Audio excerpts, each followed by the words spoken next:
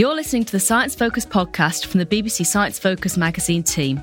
We're the UK's best-selling Science and Technology Monthly, available in print and in several digital formats throughout the world. Find out more at sciencefocus.com or look out for us in your app store. Hello and welcome to the Science Focus podcast. I'm Sarah Rigby, online assistant at BBC Science Focus magazine.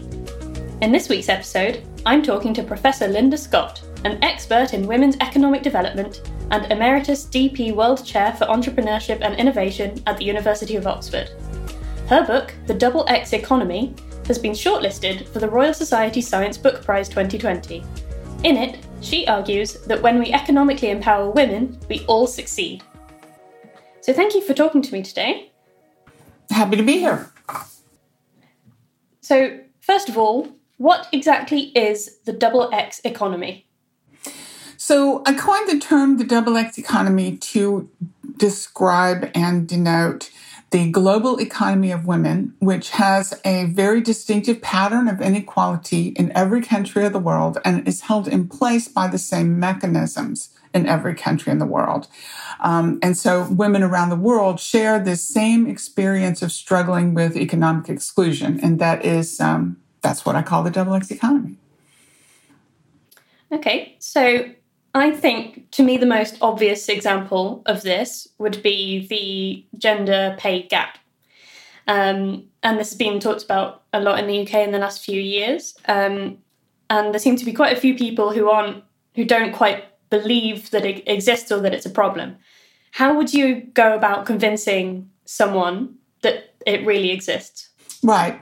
Let me just first say that, yes, most people's first experience or most primary experience with the double X economy is the gender pay gap. So it's a very important topic.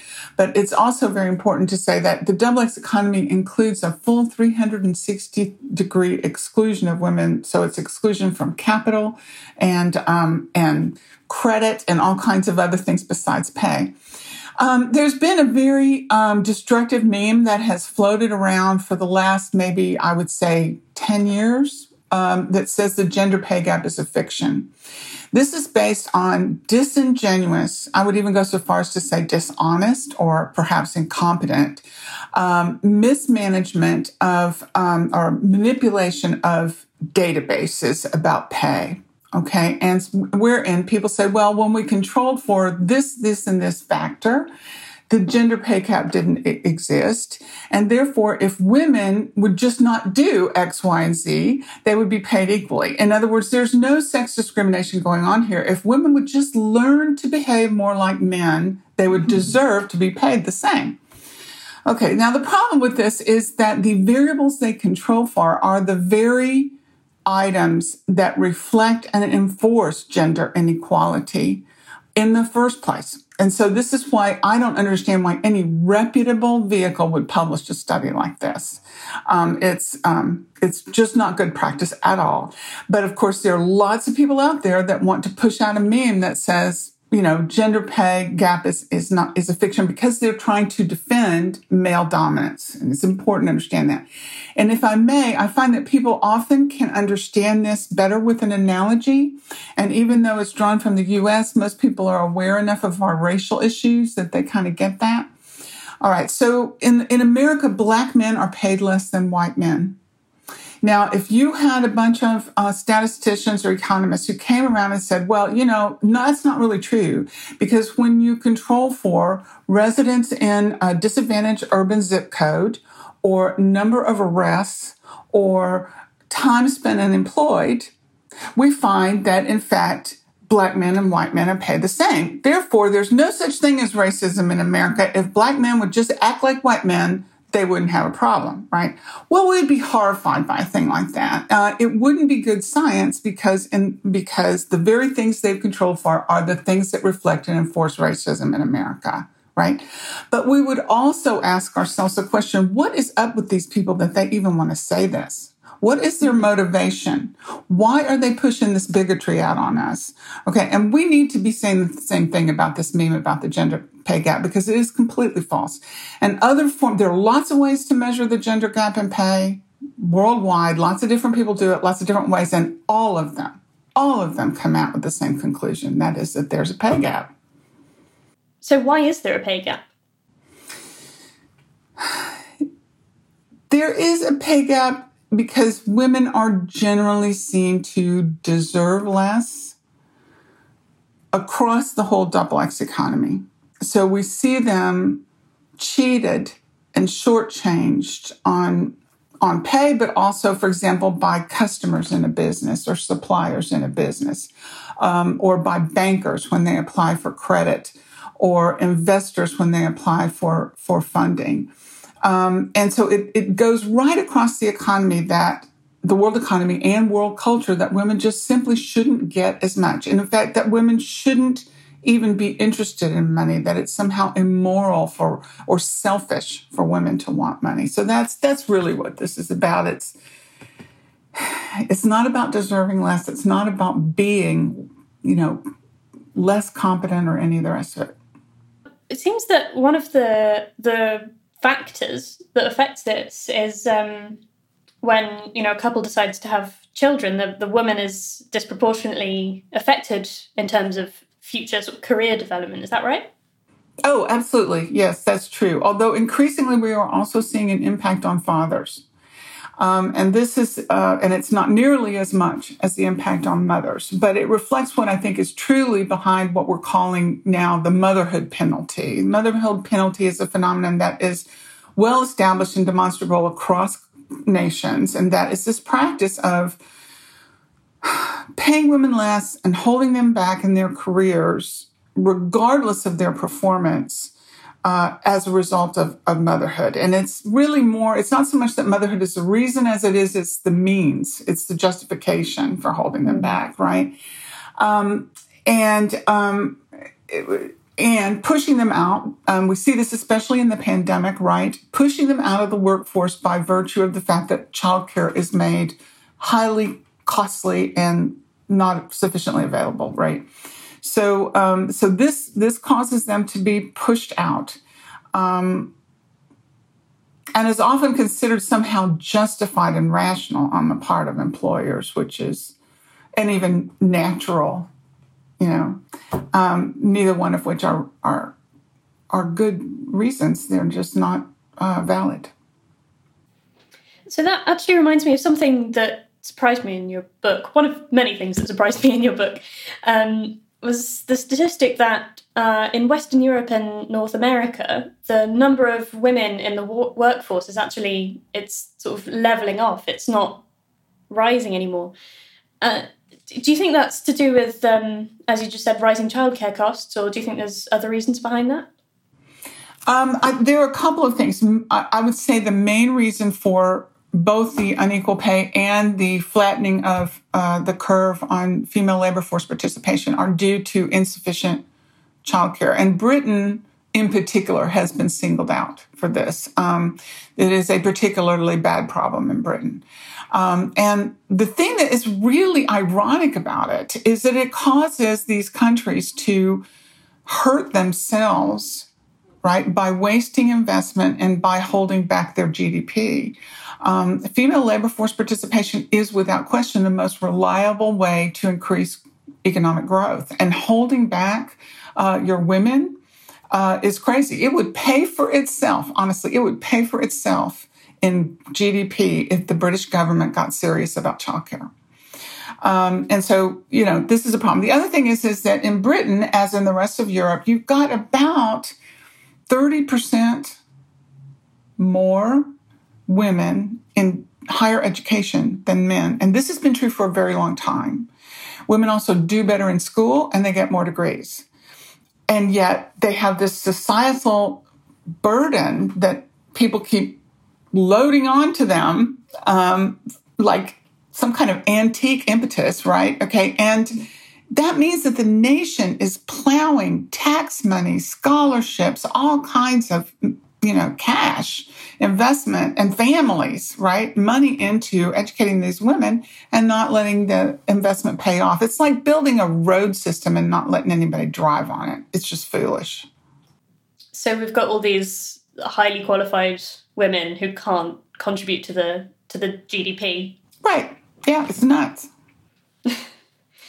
So one thing that I've heard said a lot is that the reason that women aren't reaching the highest levels in these high-paying careers like finance or business is that women are somehow, not cut out for those sorts of jobs. What would you say to that? Yeah. So this is a bad problem. This belief that keeps getting pushed out. And this is why so much of the book is reliant upon updated science, is because we have, in particular, two false, allegedly scientific claims that float around and are used against women. One, that it is somehow natural for them to be second-class citizens, and particularly natural for them to withdraw from life as mothers. And neither one of those things are true. And then the other is this kind of notion of cognitive superiority in particular, okay, so that their brains just are, defective. There is no performance or neuroscientific evidence to support that notion. None. Zero. Zip. It is a falsehood. There was a time when there was a theory of testosterone in utero making a difference in boys' brains. It never went anywhere, but the idea stuck with the public. And that's because this idea that men are better and need to be better is very tenacious in its hold on the public. But we know now, so for example, on a macro level, test scores have closed, particularly in Britain. The gender gap has been closed for a long time, 20 plus years. And we also know that it varies much more by other things than it does by gender. But in particular, it changes over time. It has changed over time by admitting girls to higher math classes, for example. I mean, somebody should have thought of that.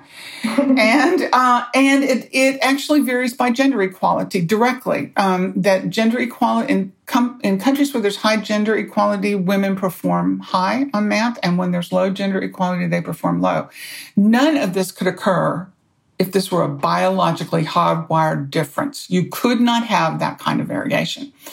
And in addition, the neuroscience at this point has completely moved on to a notion of building synapses, the connectome, which is the sort of overall pattern of the synapses that is how we learn and how we acquire or lose skills through life. And this was the statistic that I wanted to bring forward here, is that actually when we're born, we only have about 6,000 genes available to start creating those synapses, but we have to make 100 billion of them in order to function normally as adults. So that is what the difference is. You only have enough to make about 10% of that 100 billion when you're born. So everything else about what you know and can do is acquired by learning, right? So this idea that, it's old-fashioned poppycock. It's just folklore. It's just not true. May I add one more thing about that? Mm-hmm. Yeah. One of the things that I noticed this a lot in Britain, in British documents, even those produced by the government, which is shocking. The idea that women don't do STEM. They don't study STEM in university, right? All right. This is balderdash, okay? It is unbelievable to me. The only way you can say that is if you define science, the S in STEM, in a way that excludes all natural biological sciences and medicine. You can only make that claim if you're going to exclude all of those sciences, which we can all agree, I think, are science, okay? Because in those fields, women dominate. And if you include those, then the male advantage disappears. Wow, right. So it's total baloney. Mm-hmm. And it's wrong of major institutions, which we see all the time, perpetuating that nonsense. It's harmful. Wow. Right. So good to know that, there's nothing biologically stopping me from, succeeding in business. But if I did want to start a business, what problems would I face that, say, a man with the same level of qualifications as me wouldn't? Okay, so this is another thing that is uniquely problematic in Britain, is the idea that you can't do anything differently for women without disadvantaging men, okay? And yet, because of the history of the advantages that men have had, those have piled up into extreme advantages in the present moment. All right. So if you want to start a business, for example, a woman is immediately disadvantaged because she will not have as much access over capital. Now, you can trace this directly to legal and financial practices in British law that predate written laws. Okay. So that, for example, up until the end of the 19th century, women were not allowed to own land in Britain. And that was the main store of wealth. And so that has rolled up into this huge advantage, control over capital that men have. Women still to this day in Britain only own 13.7% of the land. That's less than the global average, which is almost 19%. So it's huge, the capital disadvantage. And unless you take intentional steps toward evening that out, it's never going to happen. It's never going to happen. They're not going to be equal. You have the same kind of problem with prejudice of the banks against women loaning them money for business loans. So it's really pervasive. That's what I mean about we need to look beyond equal pay and labor to understand this. Now, I don't just want to talk about developed countries. So let's also talk a bit about developing countries. So what specific economic problems would women in developing countries face? Right. Okay. So as you know, this is actually most of my own initial work was in, I've done it a lot since with the statistics and the science, but most of my career has been spent in very poor nations in their poorest areas among the poorest women. And what we see, and this was what got me started on this idea of, is this a global issue? Because whether I was in Bangladesh or Ghana, I was seeing the same pattern of economic exclusion, and I couldn't understand why it was so much the same from place to place. And this is now something that I would say the women's economic empowerment community, which is kind of an international force at this point, that we all have noticed this, that despite our expectations, it's the same. So what you see in these remote areas is that the women can't have capital, they can't own land, have no property rights, but they also can't control their earnings. So if they make money, they have to turn it over to their husband or father. And they can't have a bank account, so they can't save. So they have literally no economic resources of their own. And what this does is that it makes it possible to utterly control them. They are literally dependent on men for food and shelter. This in turn gives the men the freedom and permission to treat them in a very hostile way. They basically treat them like slaves. They are brutal in terms of domestic violence. And it's here where we can really see that the economic exclusion is just as important as legal ramifications, the legal system, because it's the economic disempowerment that allows a lot of that to go on and that keeps women from being able to claim even the legal rights that they have. There's a quote in your book that I like quite a lot. You said, women's economic empowerment is the best available weapon against poverty. Could you just tell us a bit more about that, please? Yeah. This is something that is also pretty well established, and I would call attention to any listeners to the UNICEF State of the World's Children report in 2007, which is I think to this day, one of the best summaries of what we know, even though, we've gone another 15 years, right, almost, in adding more evidence. But it's basically, it is mostly because of the way that women spend their money that it makes such a big difference. If they have money and the freedom to decide how to spend it, they inevitably spend it first on their children, and next on their broader family, and then in their communities. They actually spend last on themselves, which is actually, I think, a problem. But we know that from an economic development perspective, that is to say a poverty-fighting perspective, that some of the most important things that you can do is, for example, to keep children in school, particularly girl children. And if the mothers, who usually are responsible for that, whether they have the means or not, if the mothers can pay the children's school fees and expenses, those kids will stay in school. We need for those children to grow up healthy and strong. Their mothers will make sure they have nutritious meals and, if at all possible, medical care. And the fathers just don't. And I'm sorry to say that, but they just kind of don't.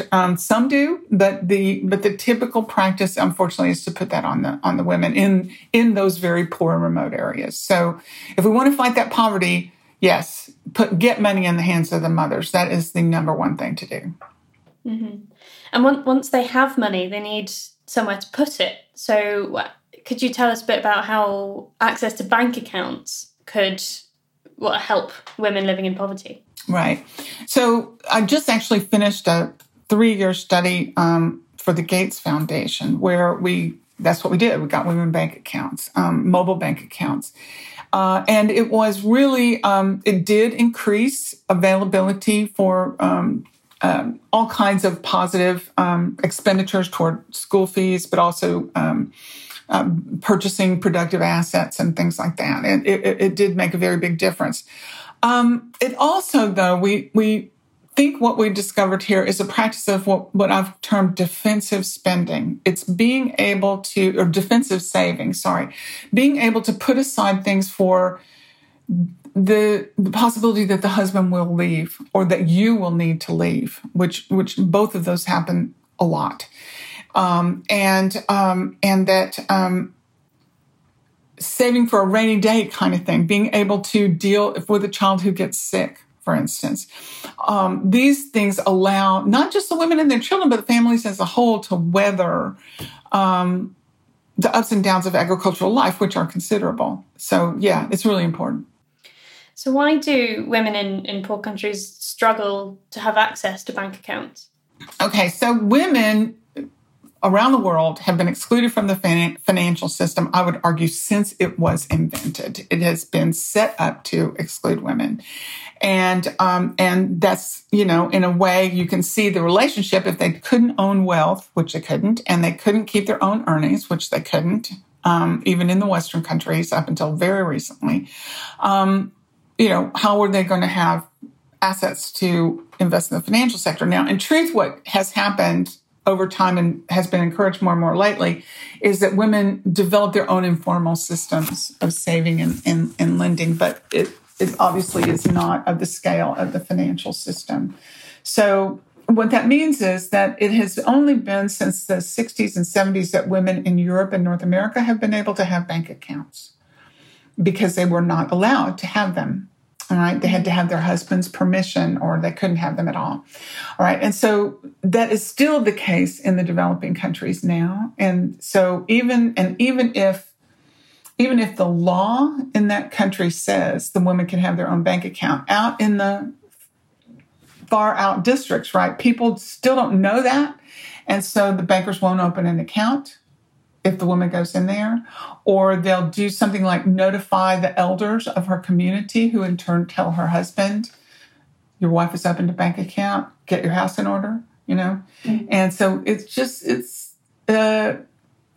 hard. It's not easy to get them banked.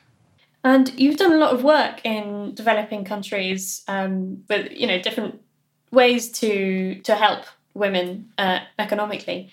And there was one case study which I found really interesting, which was helping women to sell Avon makeup and Avon products. Could you tell us a bit about this, please?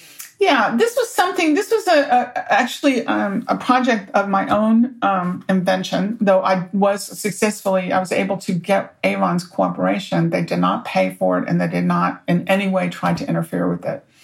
And the reason I did it was because I had done a history of that include women in the modern economy in America. And at the time that the modern economy got going, businesses like Avon's made it possible for particularly married women in rural areas, which is where the bulk of the problem is in the developing world today, to earn money. So I wanted to see they were able to just do.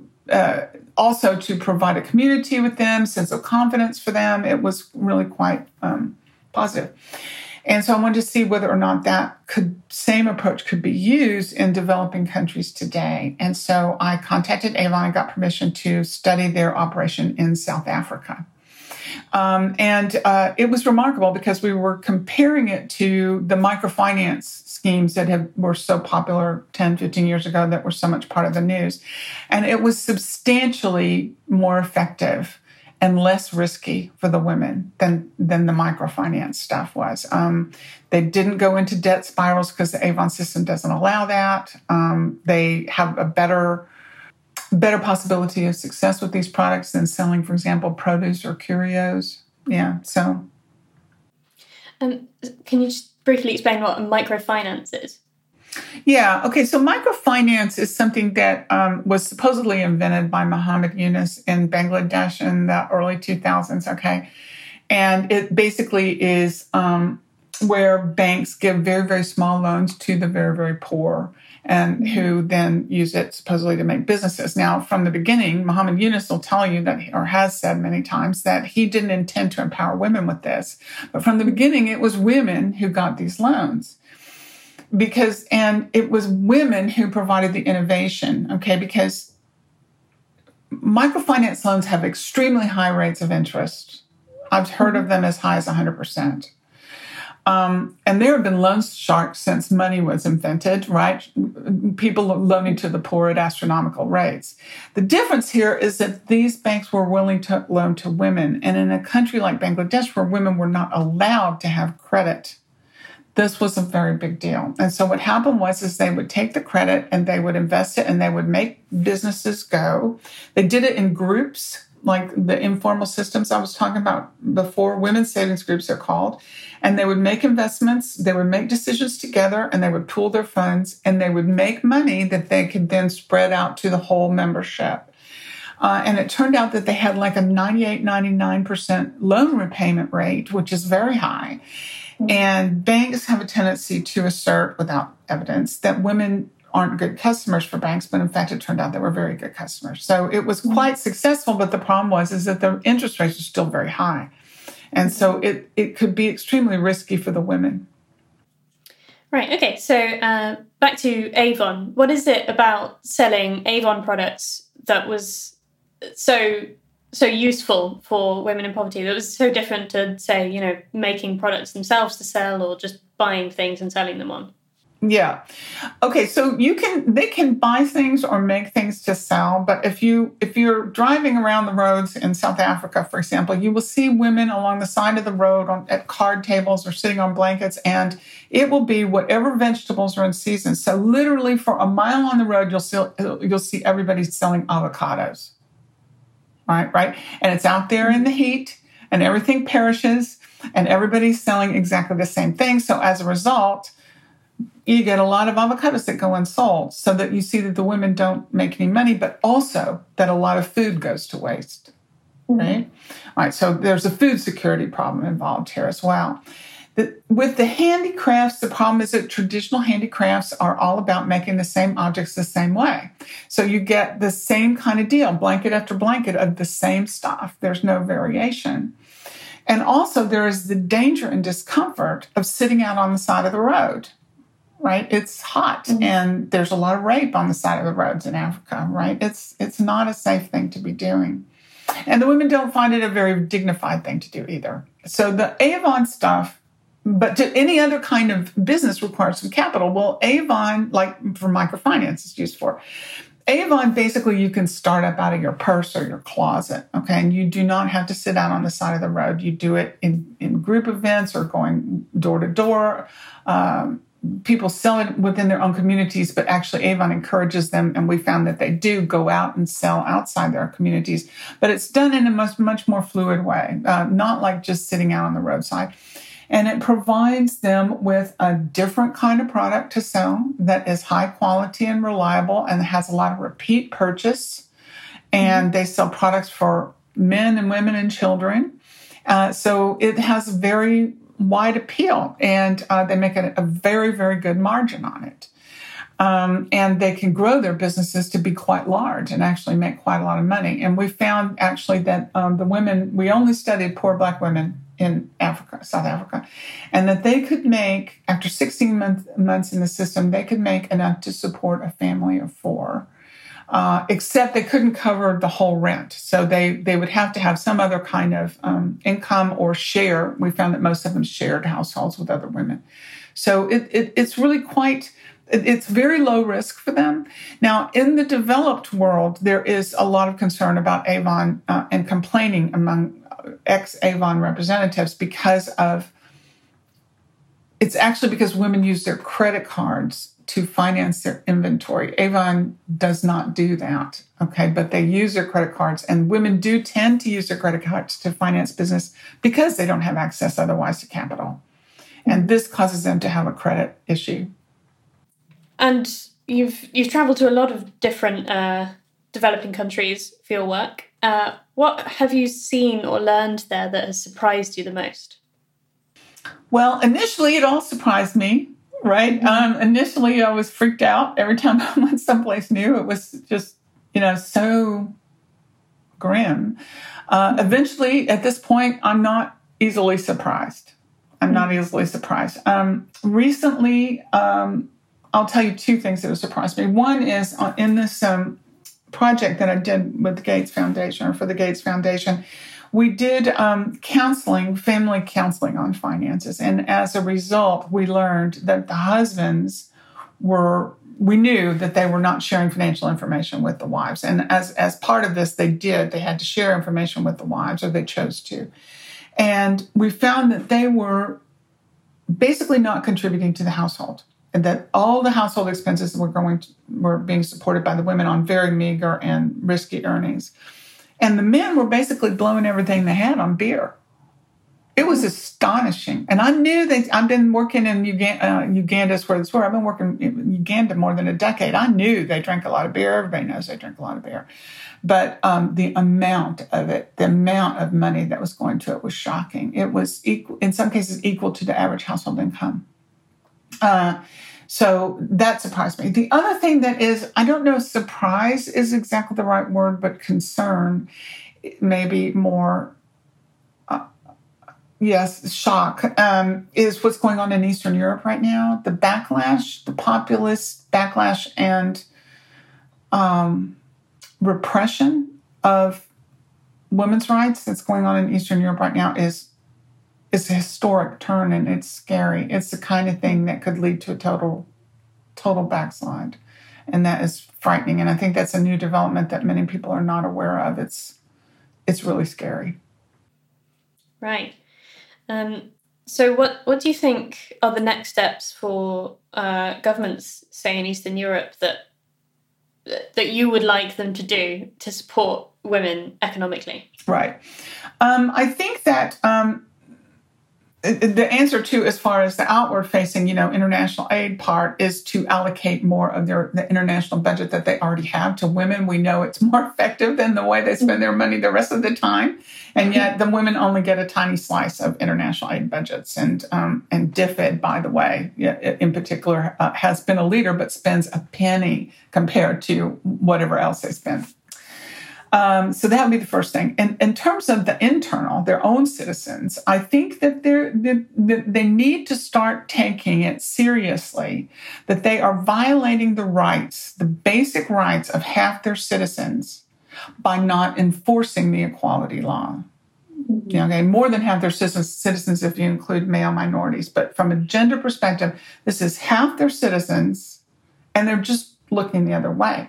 And I actually think that in Britain it's particularly bad.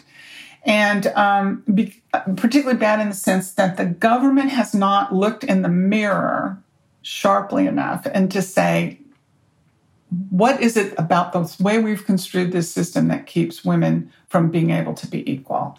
And I would say the positive discrimination doctrine is the number one problem. Now, I've talked about this a lot in the book. There's a whole chapter, in fact, on the failure of equal pay, and it compares what happened in Britain to what happened in the United States. And there's a lot of things the British government could do. And actually, the failures have been pretty uniform across all the developed nations. It's basically women are not paid enough because the governments don't have the will to make sure that they have equal enforcement under the law. And if I or one of our listeners decided that I wanted to do something to support women's economic development. What could I do? Okay, so I've proposed kind of a radical idea in the book, and I call it the 80% Christmas. I absolutely think it will work. You have to start thinking about, where do women wield power? The place where women wield the most power in the world economy is in consumer purchasing, all right? And they virtually, totally control it. On average, I would say in the developed nations, 75% of consumer purchases are made by women. All right. It's also important to understand that a significant part of GDP comes from retail purchasing, from consumer purchasing. It's really quite a high number. Some places as high as 70% of GDP comes from that. And that most of that comes in the last 2 months of the year in those countries where Christmas is celebrated. And so that means this is like the vulnerable underside of the economy is Christmas shopping. I mean, who knew, right? And so I proposed that what people do, and they can do it as a grassroots effort, it would be very simple, really. It would be no more difficult than the women's marches we've seen. To say, okay, we're gonna spend 80% less on Christmas this year than we did last year, or in this case, probably 80% less than what we have budgeted or what we can spend. And we're going to keep doing that every year until the gender pay gap is closed. Now, I would argue that we can all afford to spend a little less on Christmas, and that a 20% reduction isn't very much. I figure I could do it just by putting more fruit in the stockings and buying cheaper wine. All right, you can do it, right? And nobody even has to know that you're doing it, right? And it's not like striking where it's so public and there can be retaliation. Nobody even has to know you're doing it. But we would know because the retail sales for Christmas shopping are measured like week by week.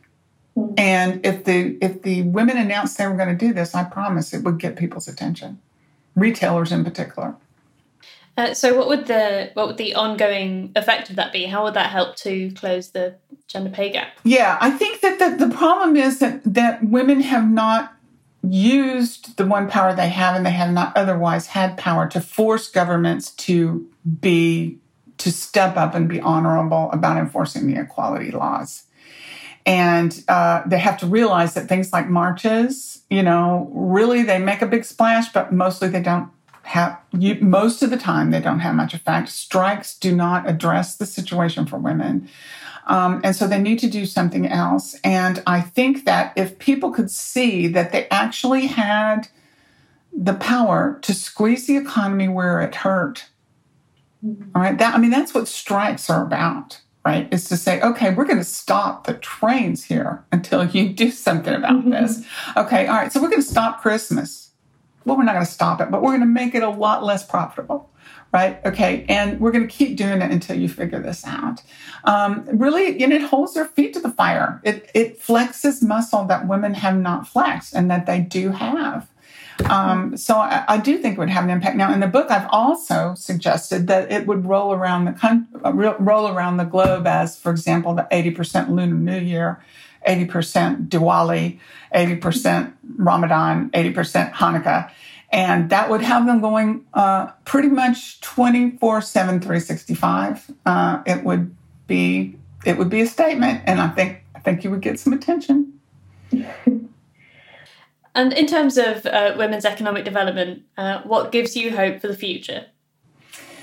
What gives me hope for the future, several things. One is that we now have all this data that show without question that gender inequality is not a fiction. And we also, as I explained in the book, have the data to show that it is extremely damaging, not just in terms of holding back growth, but in terms of causing violation of rights, causing hunger, causing human trafficking. It just has a lot of really bad impacts. And so I think that helps us to argue for why it's important to do something about it. I think that's really important.